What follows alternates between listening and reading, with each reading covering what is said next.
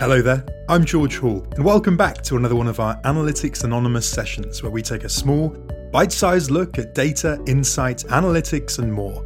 I'm joined today by Zoë Hitchens, an Analytical Manager here at Good Growth. Zoë, how are you? I'm all good, George. Thank you for having me. Good. Now, Zoë, I know you've been incredibly busy lately with all sorts of projects going on, so I'm excited to hear what you've got for us today.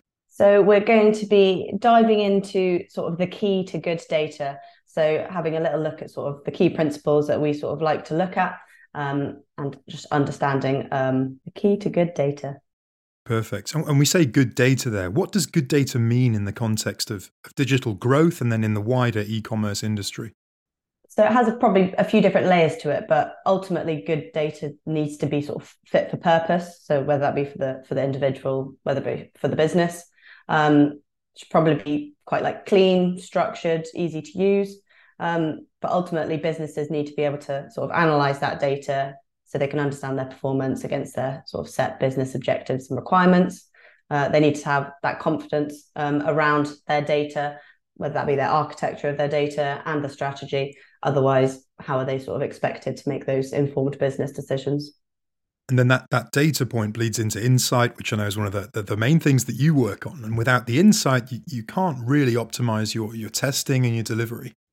Yeah, absolutely. So sort of that quality of that data means that businesses might make sort of ill-informed decisions if they don't have that trust behind it. So using poor quality data or incorrect data even, might mean that sort of businesses or teams within a business make some sort of questionable assumptions about their performance or incorrect assumptions. And that could form the basis of some quite big business decisions. It might be they're seeing a channel converting really well, so they're putting a lot of money behind it, and actually, in essence, is not performing any better than any of the other channels. So it could really affect the bottom line, sort of rolled up. It's really important that they have a good base for their reporting. Also, in terms of sort of organizational efficiency as well. So if you're sort of the raw format in which you're getting this data, it's quite messy, it needs a lot of sort of processing and cleaning, then this is not wasted effort, but effort that could be better spent elsewhere if there was a sort of more formalized process already in place, more automated process for collecting that data. So it's in that ready to use format. Because if the data is hard to analyze, you should probably look to make some changes there. And speaking about good data, what are the key characteristics of what good data actually is? I mean, are there principles that you use or the wider Good Growth team use to differentiate the data between good and bad? So within Good Growth, we have sort of 5 principles, we like to call them, for what we deem as sort of good data. These are accurate, trended, explainable, reproducible, and unbiased. If we were to try and make a fun acronym out of that, we struggled. True, sounding like a sneeze, was the best we could come up with for that one, but I'm not going to coin that one. I don't think we use that one internally. If we would sort of just quickly sort of go through that list. So accuracy of data, we sort of briefly touched on the sort of collection of the data there, really ensuring that when you're going through and setting up your sort of traffic analysis, your event structure, even things like campaign strings and stuff like that, you want to be quite rigorous and meticulous and just make sure these things are correct. You want an easy life. You want things to be pulling through correctly. You don't want to have to worry about negating the double counting of events in certain areas of the page, or making sure that actually some traffic that arrived from here actually is coming from here, and all the sort of caveats that come in between. You ultimately want an easy life and to be able to share that data with other people in the business as well without all of those caveats. And then when stitching together data sets, I think that's quite a common pitfall where people start to come a little bit unstuck in their data quality. So you want to sort of use as many sort of automated processes and scheduling as possible, and essentially just reduce that human input. It avoids the risk of sort of human error. Everyone's human. We might have a typo every now and then. So avoid those sort of manual imports. If we go into sort of trended, I think was the next one down the list. This can be obviously looking at trends within a short period of time, looking at comparisons sort of year on year. You ultimately want to understand if there's any sort of seasonality affecting your data, any sort of macroeconomic factors. But also just within a sort of maybe an A/B testing window, if you're seeing a significant impact for one of your, say, control or challenges, you want to know that that's been a consistent impact throughout the duration of your test. If it's just one day that's sort of skewing the data, you know that there's probably not enough rigor behind it to say, okay, we've got the confidence to say that that actually has a true impact. And then that feeds into the sort of explainable other data point there. So if you're seeing that data isn't particularly trended, you're seeing some quite odd behavior, whether that be in sort of traffic, conversion rate, you ultimately want to know what's driving this. And this is where sort of data and insight come together. You see, spike in sales on day X is due to, okay, that was because our marketing department sent an email out that day with a 50% discount code.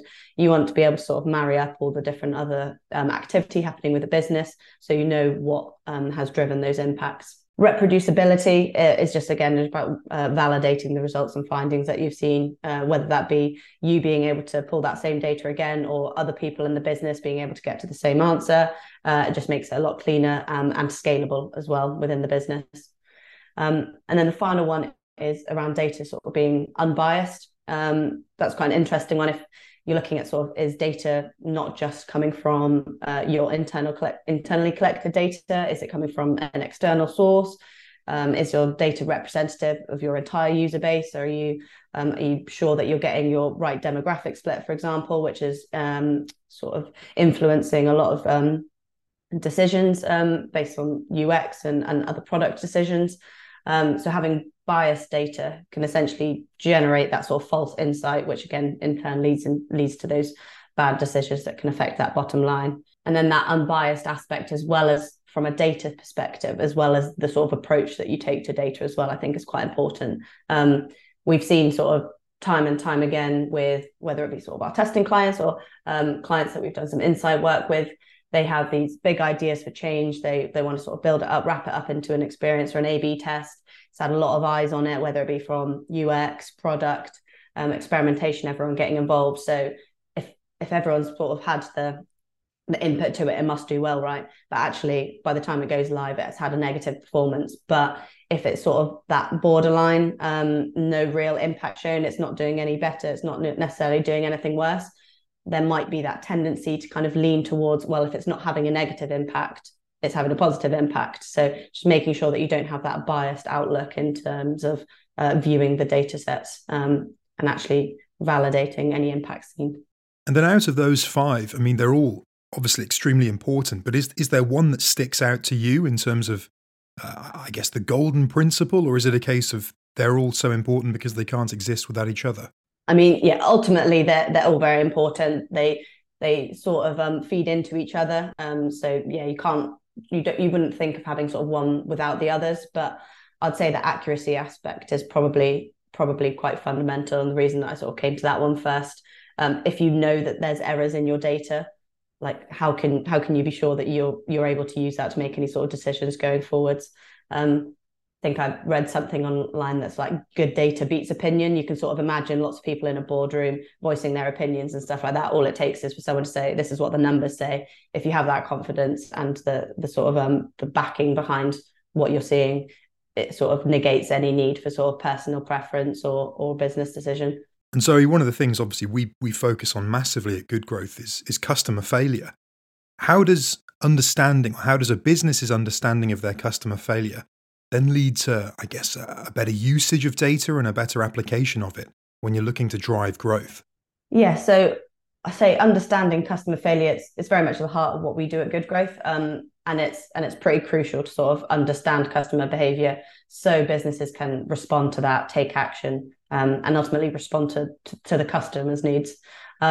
So again, this notion of failure can be sort of understood using qualitative and quantitative methods of data capture. So you might be looking at some journey mapping. You can see what's causing a dropout at X point in the customer journey. You can see that from traffic analysis, or you might actually have some more explicit data on the customer voice through some customer testing or surveying.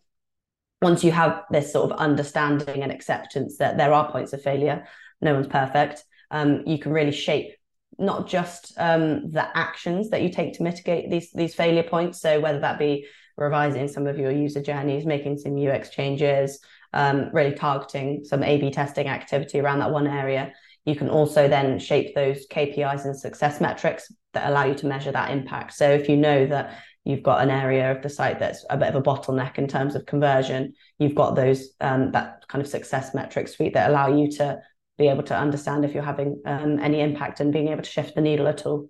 Perfect. And then I guess closing things off, and maybe putting you on the spot a little bit here, but is there a key message that you'd give to a data team, an insight team that were looking to get their data back on track or even in a much better place? What would a key takeaway be for them from this session?